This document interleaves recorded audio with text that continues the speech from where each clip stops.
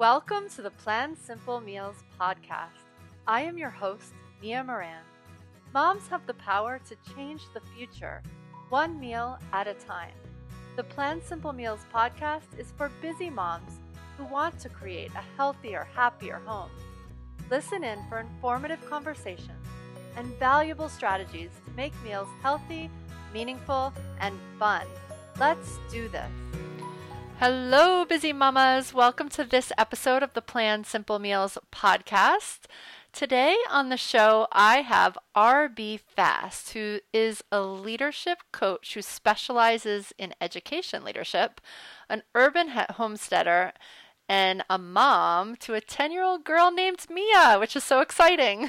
Welcome, RB. Thank you. Thank you so much for having me. Good. Well, I'm hoping enough people, we're excited to have you, and I'm hoping enough people name their kids Mia that someday I can go to a toy store and buy a pencil that says Mia. Do you think I can do that yet? Because that was like my childhood trauma.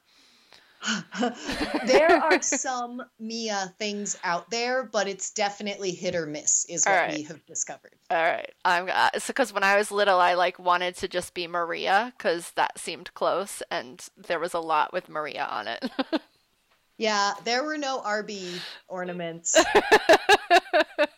My brother's name is Farrell. There were no Farrell ornaments. Yeah. I don't know what that is to want to be like everybody else, but anyway, I had that. So, where should we start? Let's jump into the urban homesteader part. I don't know why that part of your bio got me so intrigued, although I definitely want to get into some of the Montessori part too. What does that mean to be an urban homesteader?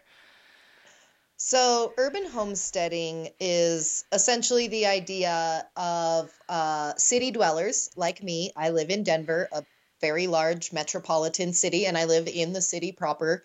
But we homestead like our ancestors on the plains did as well. So we have a little 1950s ranch house built after the war when all the expansion of American cities went on, and we've slowly been converting our pretty grass yard into raised vegetable beds and tearing out useless trees and replacing them with fruit trees, installing a beehive and a chicken coop, and homesteading the way homesteaders did, but obviously with the convenience and accoutrements of being a city dweller with everything we can access there, but trying to still, even though we could get everything we want, all the fruits from Chile all winter long if we want, we try and preserve fruits that are harvested here locally in Colorado and freeze them and can them to eat throughout the winter. And we spend a lot of time in the summer growing food and then going to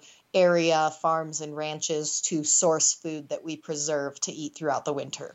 Oh my God, I love that. That's amazing. So how long I wonder if your growing season is longer than our growing season. When do you grow there? So we start our seedlings. We started them this past weekend near the end of February. We have shelving set up. Our family room gets overtaken by soil and Solo cups full of dirt and seeds. But we set up shelves with lights that are on timers, and we start our seedlings in February.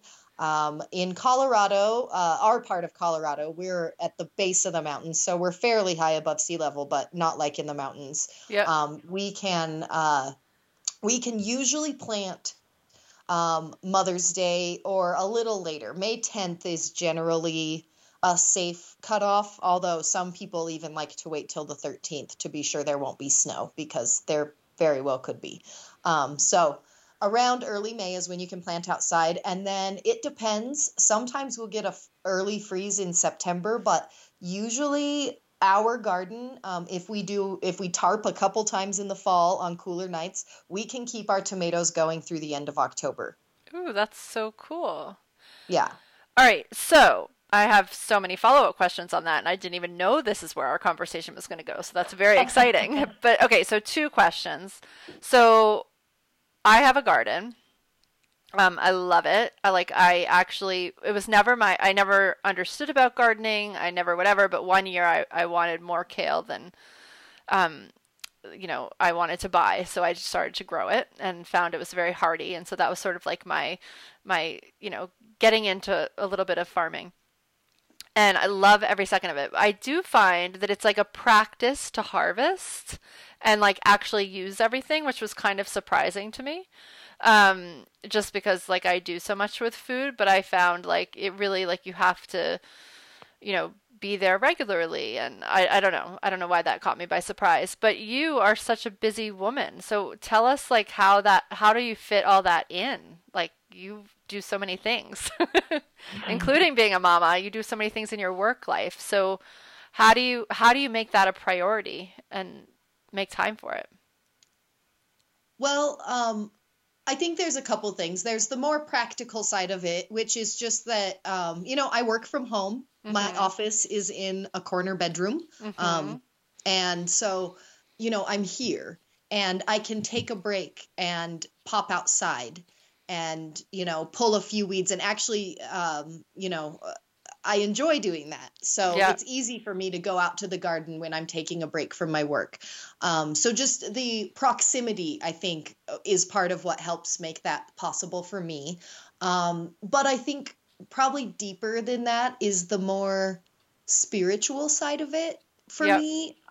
There is, the DIY ethos is more than just an idea in our house. It's almost like a spiritual practice, the Mm. way we take responsibility for ourselves and do as much as we can for ourselves and do our part to contribute to the broader ecosystem and to not just be takers. Um, it's it's like a deeper ethical, spiritual kind of drive I have to do that. And I love it. I like to weed my garden. I When love I'm that. weeding my garden, I get into this. It's like a Zen space, a meditative space, and the smell, every time you pull a weed, the smell of the deeper soil rises from the ground, and that aroma, it's like so wholesome and so calming to me. And so pulling a weed, there's this reward of this smell and this sensation and this connection. And I don't know, so I think maybe part of it is you have to be the kind of person who really gets a spiritual benefit from it, because it's very easy to plant a garden and feel satisfied by what you grew but kind of let a lot of it go to waste. It's a really Yeah. common problem with gardens. Yeah, it's interesting. And it's funny, the dirt part I very easily slid into. Like I just like, and which I had never felt before I started a garden, of just, going out, usually in flip-flops for me, so it's like you feel the dirt. um Mhm. like that was so connecting to the food. And there's just nothing like your own lettuce, right? Like everyone asks how all my kids like salad, and I'm like, well, because they picked the lettuce at some point and then they just loved it. And um that is very true. And I think that probably is another thing that drives me is I grew up with a garden. I grew up with chickens. I grew up with that and I loved it and I wanted that for my daughter. And so I'm motivated to keep it going and to model mm, that behavior because I want her to also love vegetables and know about food. And, she just came home this week and she said, "Mom, I tried one of those baby carrots in one of my friends' lunches. They're disgusting. They just taste like kind of sweet water. They don't even taste like soil, or they don't taste spicy, and they don't." She was describing all these complex flavors of the carrots that we grow in our soil in our garden. And we keep carrots in the ground all winter and cover them with a tarp, and we harvest fresh carrots all winter long. And ooh, she was horrified by baby carrots, which she'd never apparently had before. well, I have to admit baby carrots are sort of horrifying. I think they go through some sort of chemical process to get to that rounded state or something. I don't. They're really weird. They're Yeah. really weird. I find them to be pretty bland and strange as well. But I But digress. I love that. That's just, it's amazing. And I love that you had that experience and that you're giving that to her, and that our kids can taste these amazing like flavors. And I really, what resonates with me now that might not have resonated with me even when I started my garden, was just that bigger message that it's sending or helping just our planet in general by taking on some of this ourselves. And I think that that's really important. And that was kind of like my husband's addition to our table that I just, simply didn't understand as well before. And just the idea of not wasting and not needing to buy things from Argentina all the time and all that kind of good stuff. So that really resonates. I hope it resonates with some of the listeners too. And It's so good for the earth, and it's also good for the local economy. yeah. I grew up in, a rural part of Colorado where agriculture was what paid the bills in most of my friends and family's households. And so supporting the ranchers and the fruit growers of my region also, that I know that money is going right to the pockets of those farmers and ranchers and getting circulated directly back into our community. That feels good. And I know economically it makes a lot of sense too. Yeah. So one of the things that I started doing a couple years ago that really made a big difference was really like putting in my calendar those moments where we'll do things like drive 2 hours to a farm to pick strawberries. So so we can get all the strawberries when they're in season, or same with tomatoes, because I freeze tomatoes for the whole year. So like it's just supplementing the stuff that we grow. Sure. Because it doesn't sound like I've quite homesteaded quite as much as you, but I definitely utilize the local agriculture a lot in the summer.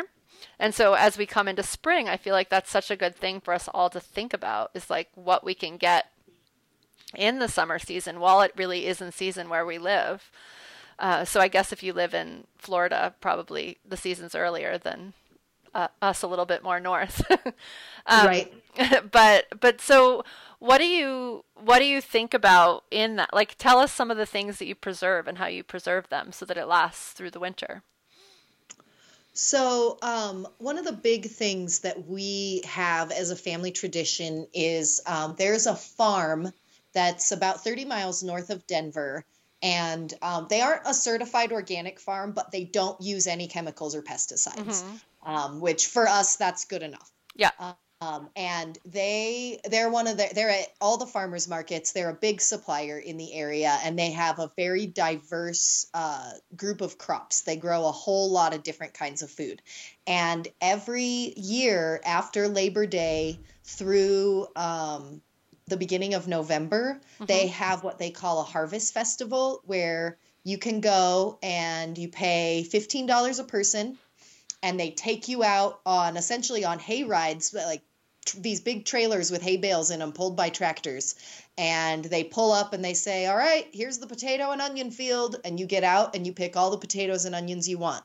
And then you pile back in, and they take you to the field where all the tomatoes and melons are. And you pick all the tomatoes and melons you want. And then they drive you to the field where all the corn is and all the basil is. And you pick all the corn and basil you want. And you just fill your bags with all of this food and take it home and preserve it. So we do that every year, and they say up to 5 big reusable grocery bags per person. So we get 15 huge reusable grocery bags. Right. We pay $45. Oh my God. It is a stupid amount of food. Yeah. And so we put it in our calendar, and we know, Miller Farms weekend is going to come. And sometimes we invite friends to come and check it out with us. But then we come home and we have a whole system where we've got these big red basins, and we fill them with water, and we dump a bunch of vegetables into them. And my husband fires up the grill, and we start grilling peppers and roasting peppers that we can use to make green chili all winter. And, and I start planing corn, and I'm blanching and freezing vegetables in bags. And, we're getting all of the potatoes and carrots and onions stored in in sandy basins where they can be pulled out and used. And so a big part of it is going and doing that every year. And it's fun because we take a hayride around the farm, and there's other people that are on the hayride with us. And, you're out in a field getting dirty and cutting your fingers on corn silk, and, and the kids are all snacking on raw radishes and uncooked corn between fields. And it's a wonderful experience, and it fills our freezer with food for the winter. I seriously want to move to Denver just for that. It only took me 3 days to drive there earlier this fall. I could just come You could, and you then could. drive We even back. have a place for you to stay. um, okay, so most of it is being frozen or saved in pails in the dirt And canning. I downstairs can and as well. canning. So I buy big cases of tomatoes and I can tomatoes for the winter. I Mm-hmm. can peaches. So Ooh, it's a combination cool. of things, but we do have a big chest freezer, and so we try and get that filled up every fall so that we can draw from it all winter.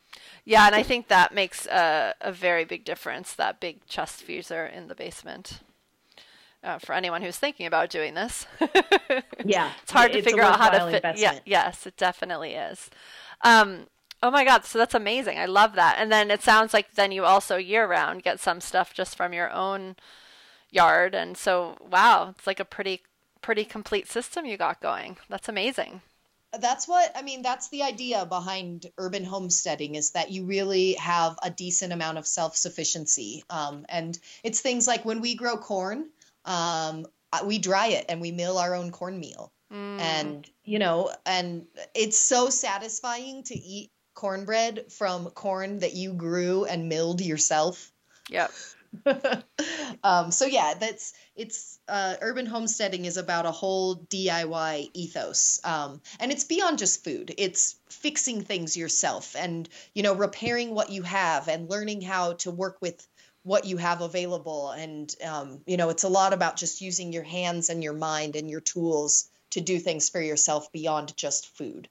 So this is how I live, but I just have never called myself that. So I'm so excited to have a new title. You I you got. are officially an urban homesteader. And my husband really is, so I'm going to tell him that when he gets home later. There's like a whole world about what he does. Okay, so that's so cool. I am hoping that like that definitely inspires me actually, because I find that even like the just having that on my radar to put in the calendar is super helpful. And here actually there's definitely a whole slew of stuff in August. We're done a little earlier, it sounds like, than you are, I think. So like in the New England, sort of like August is all the tomatoes and zucchini and all that kind of stuff. And really by Sure. September we're more into like pumpkins and squash. But then also here in May, like the end of May and June, that's like the early berries, like strawberries and stuff. So Yeah, it's which we fun to get really none of that. plan. Oh, you don't? You don't get No, strawberries? there's really no local food until the end of June out Interesting. here. Yeah, cool. It's funny. It's just like a skewed season. Yeah. All right, so let's go into we introduced you as the leadership coach specializing in education leadership, but I know that you also have that part of that is the Montessori part. So let's dive into what that means in life, like what we can learn from that and from you about Montessori and what that looks like almost at home. I spend a lot of time talking about how to bring the Waldorf system home, so I'm excited to tap into what that means for Montessori. Sure. So ultimately, the Montessori philosophy and the goal of Dr. Montessori in developing this system was um, building future citizens for a more peaceful world. That's That's truly the ultimate goal. All the details, all the materials, all the whatnot. Really, ultimately, the goal is that um, children are citizens of the world, and we have the opportunity to prime them to be makers of peace.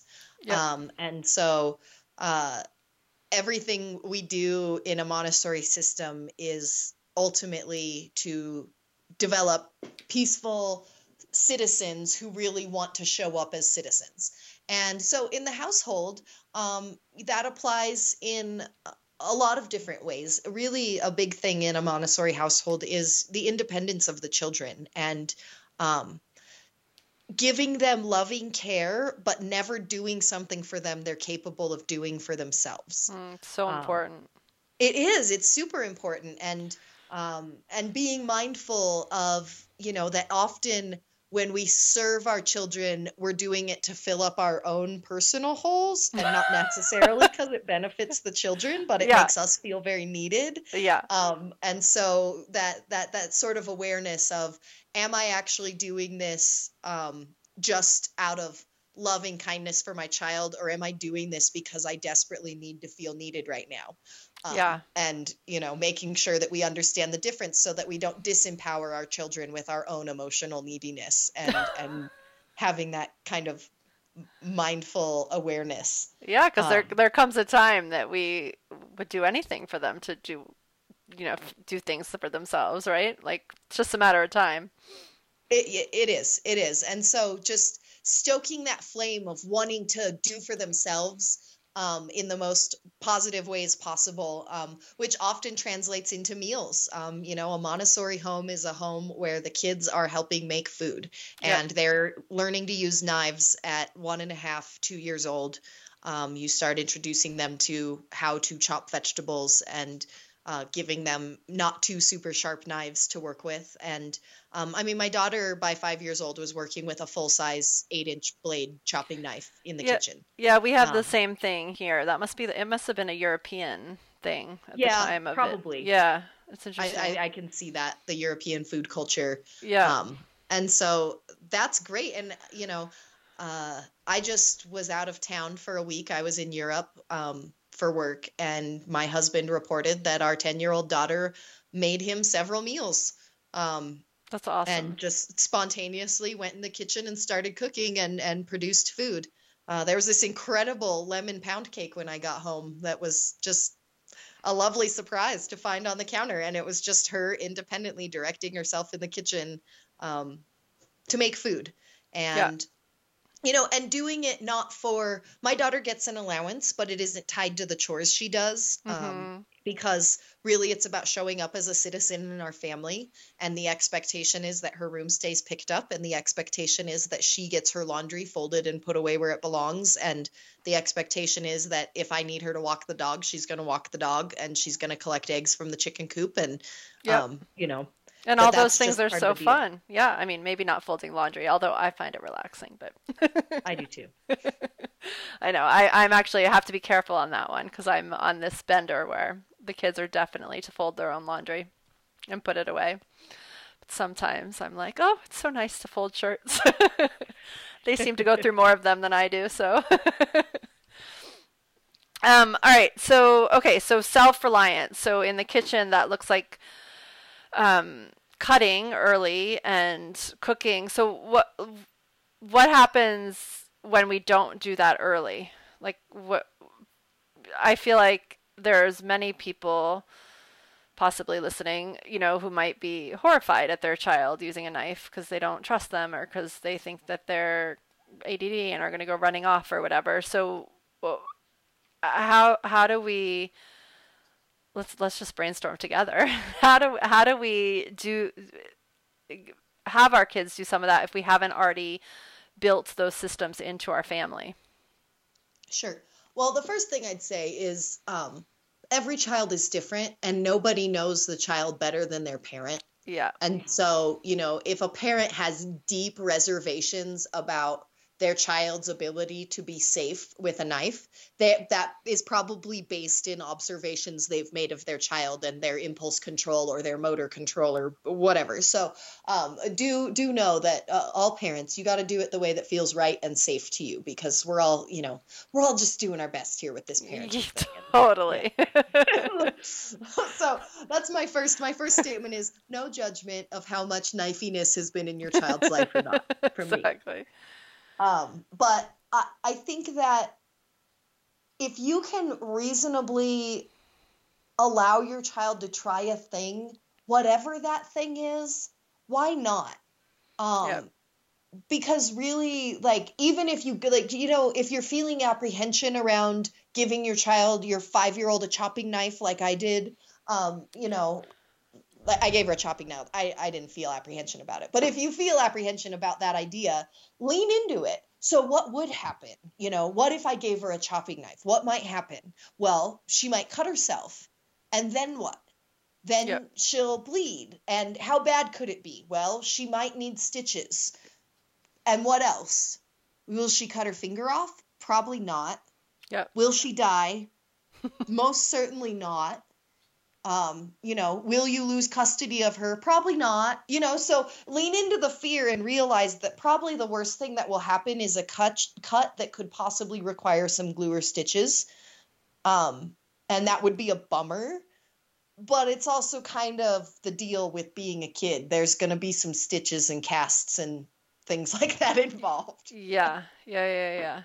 And it's interesting, and I feel like some of it is just that notion of wanting to keep it easy, and like us as parents, Sure. not wanting to clean up extra mess or just not wanting something to take longer, because I feel like time is such a big deal as moms, right? Like, Sure. we want to be on time, we want to have more time to do other things and that kind of stuff. And it's interesting because I think it is a process, right? I mean, my kids span from 7 to 13, and I can say that, there's definitely so many things the 13-year-olds can do that the 7-year-old just hasn't had that practice yet. But you don't know that when you have the 7-year-old, and it's amazing to me what a 13-year-old is capable of.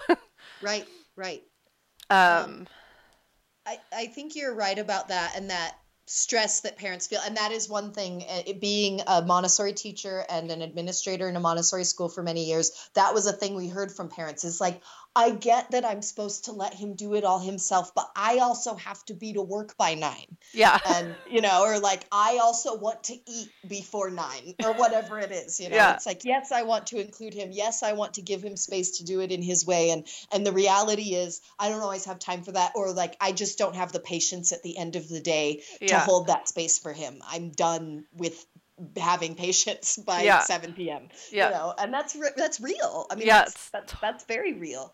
And so what I would say is a couple things. Make some choices about where you are going to make that space. So you can't necessarily make the space for them to do everything in their own way, at their own pace, and at their own time every single day, all the time. I get that. The world moves at a faster pace than toddlers do. That is true. It just does. And that's one of the really hard things about having a toddler. And one of the beautiful blessings of having a toddler is they make you slow down. Yeah. But it's not always realistic because the rest of the world doesn't have a toddler too, and they're not slowing down with their toddlers as well. So that's real. And so pick the thing, you're gonna help them get dressed for school, but you're gonna give them lots of space to get dressed after bath time. Yeah.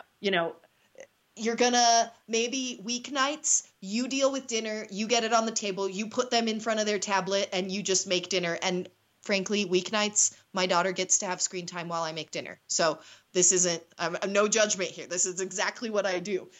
She goes in front of a screen and I deal with dinner, but on weekends, we make food together. Yep.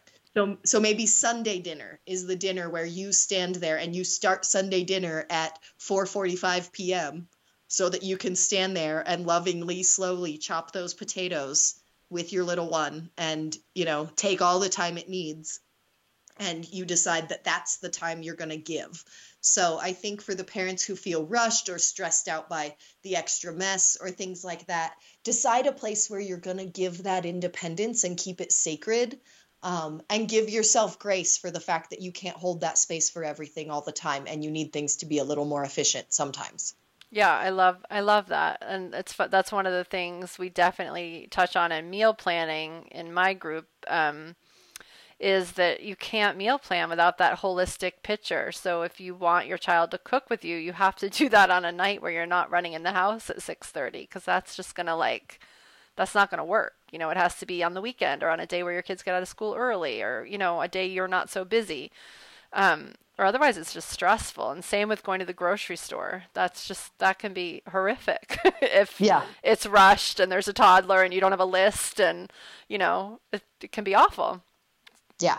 And so to set ourselves up for success in those moments, I think is super, super important. I have to say that my 13-year-old now is going through cookbooks and finding these recipes that I think it's more like a science experiment mind or something, because it's things I probably wouldn't even try to make, like pastries that like have to go together, and I don't know. It's funny. It's great.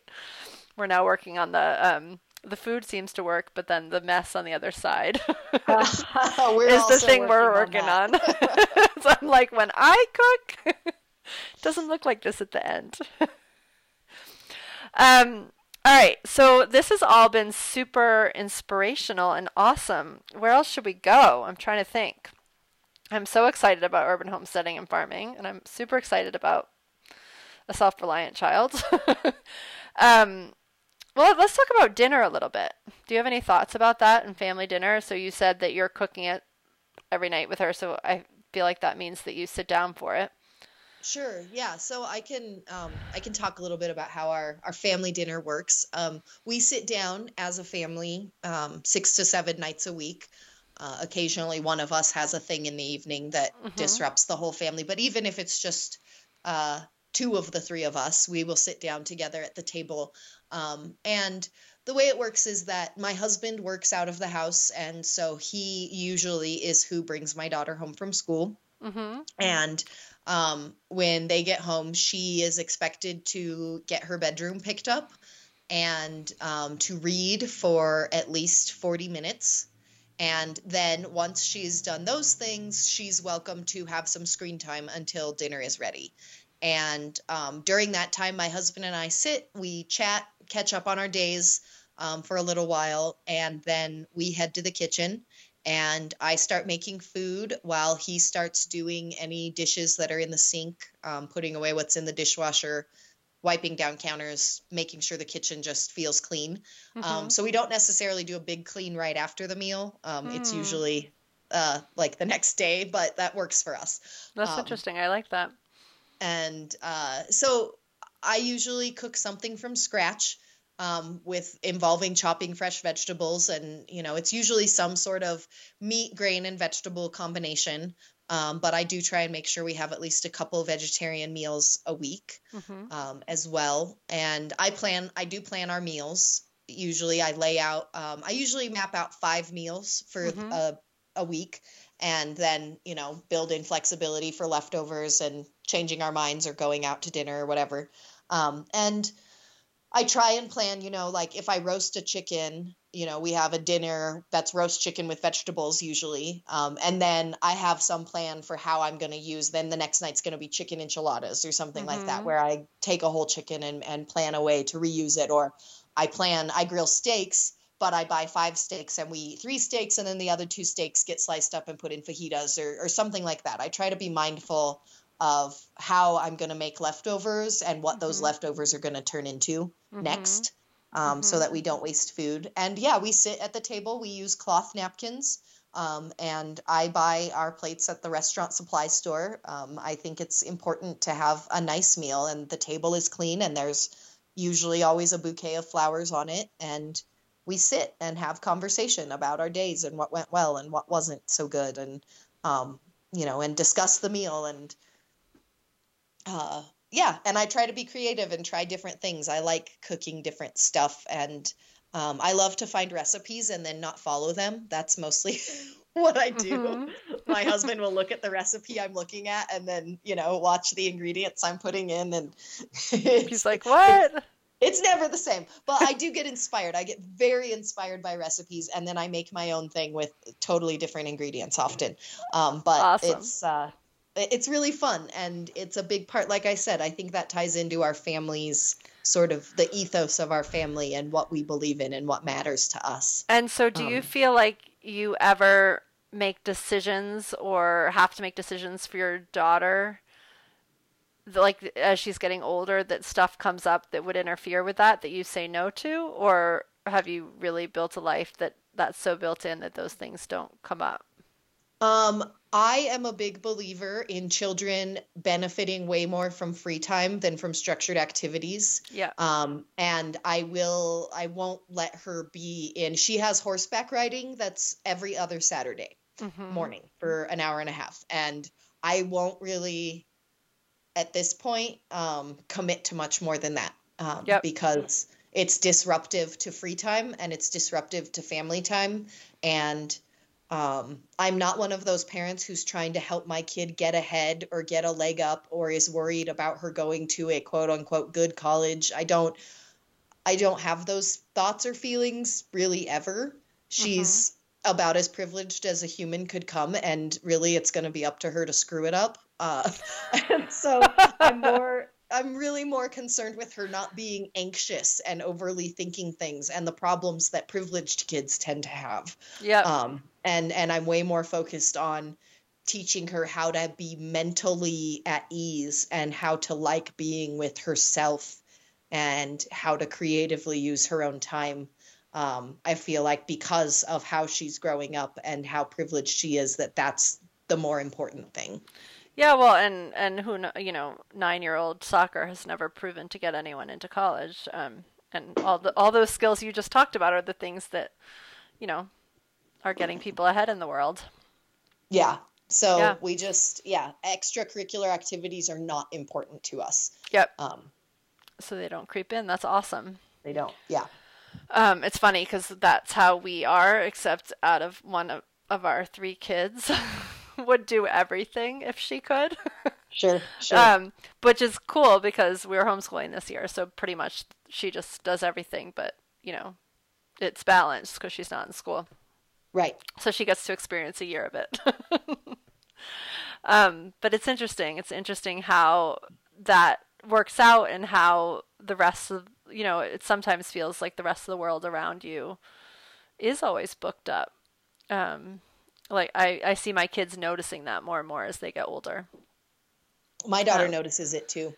Yeah. And how unavailable some of her friends are, or the kids in horseback riding who are also in 2 or 3 other horseback riding clubs. Yeah. And, go horseback ride all the time and are highly specialized in that as their activity, but they're 10. Yeah. And I find that kind of crazy. Yeah, no, I totally agree. Right there with you. All right, so I think we're good. This was an amazing, I just feel like there's so many nuggets of wisdom in here, including that I am now officially an urban homesteader, which is really the most exciting part of this for me. But anyway, so first of all tell people how to get a hold of you and why they would, and then I have one final question that I ask everybody. All right, great. So the best way to get a hold of me is to find me through my website, www.beelineconsulting.net. So that's BEELINE consulting, all one word, .net. And the reason you would want to find me is if you are interested in being a mindful, conscientious, and visionary leader of an organization, and especially if you work in the field of education and you care about mindful, conscientious, visionary leadership in schools and why that matters for communities. Love it. And I hope that everybody joins in because that's what we need. That's what the world needs right now. Yeah. So I'm so excited that you do what you do. So our final question is, will you tell us about a meal that had a big impact on you? So either the food, the company, or some big aha you had while at the table. Could be anything. Wow. I know, it's a broad question. It could have been a childhood memory or something that happened last week. I know we all have thousands of them, but there's been so many meaningful meals. But what comes to mind for me is the summer of 2004. My husband and I, we weren't married at the time. We were living in Italy, and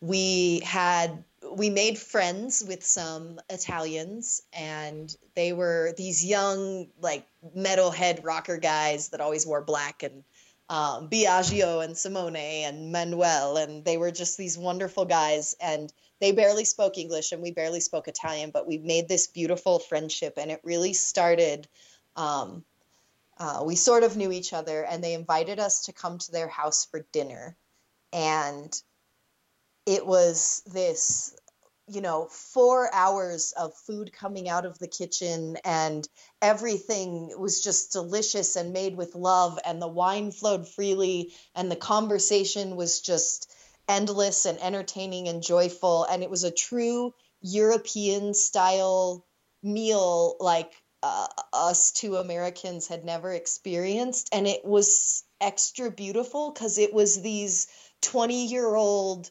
metalhead college dudes who made this meal for us and opened their, their crummy apartment and put together a bunch of folding tables and borrowed tablecloths from their grandmothers to cover it, and just hosted this incredible meal that showed me, really, really opened my eyes to the possibility of what a shared meal really means, and especially in the context of being a world traveler and how you can connect with people from very, very different backgrounds when you break bread together. Oh my God, I love that. That's an amazing story. Awesome. So we just have to leave it at that. It's funny though that you are definitely the third, maybe the fourth person who's had an Italian meal as their thing. So those Italians must be doing something right. They are. When it comes to eating, they're doing a lot right. Yeah, sure. Yeah. Totally. Well, thank you so much for being on the podcast. I'm super excited to write the show notes around this with all the useful tips that everybody can get on. So thank you. Yeah. Thank you. It was really fun. All right. Bye, busy mamas. I will see you on the next episode of the Plan Simple Meals podcast. Thanks so much for tuning in to the Plan Simple Meals podcast. If you like what you heard, the biggest compliments you can give us is to share Plan Simple Meals with a friend and subscribe, rate, and review our podcast at iTunes. I absolutely love sharing simple solutions to help busy families eat clean and live well. Visit healthymomsmeetup.com and come join in on the fun. In our free group, you can chat with me and other health-seeking moms, get new recipes and tips, and never be at a loss in the kitchen again. Come join the fun at healthymomsmeetup.com. I cannot wait to meet you there.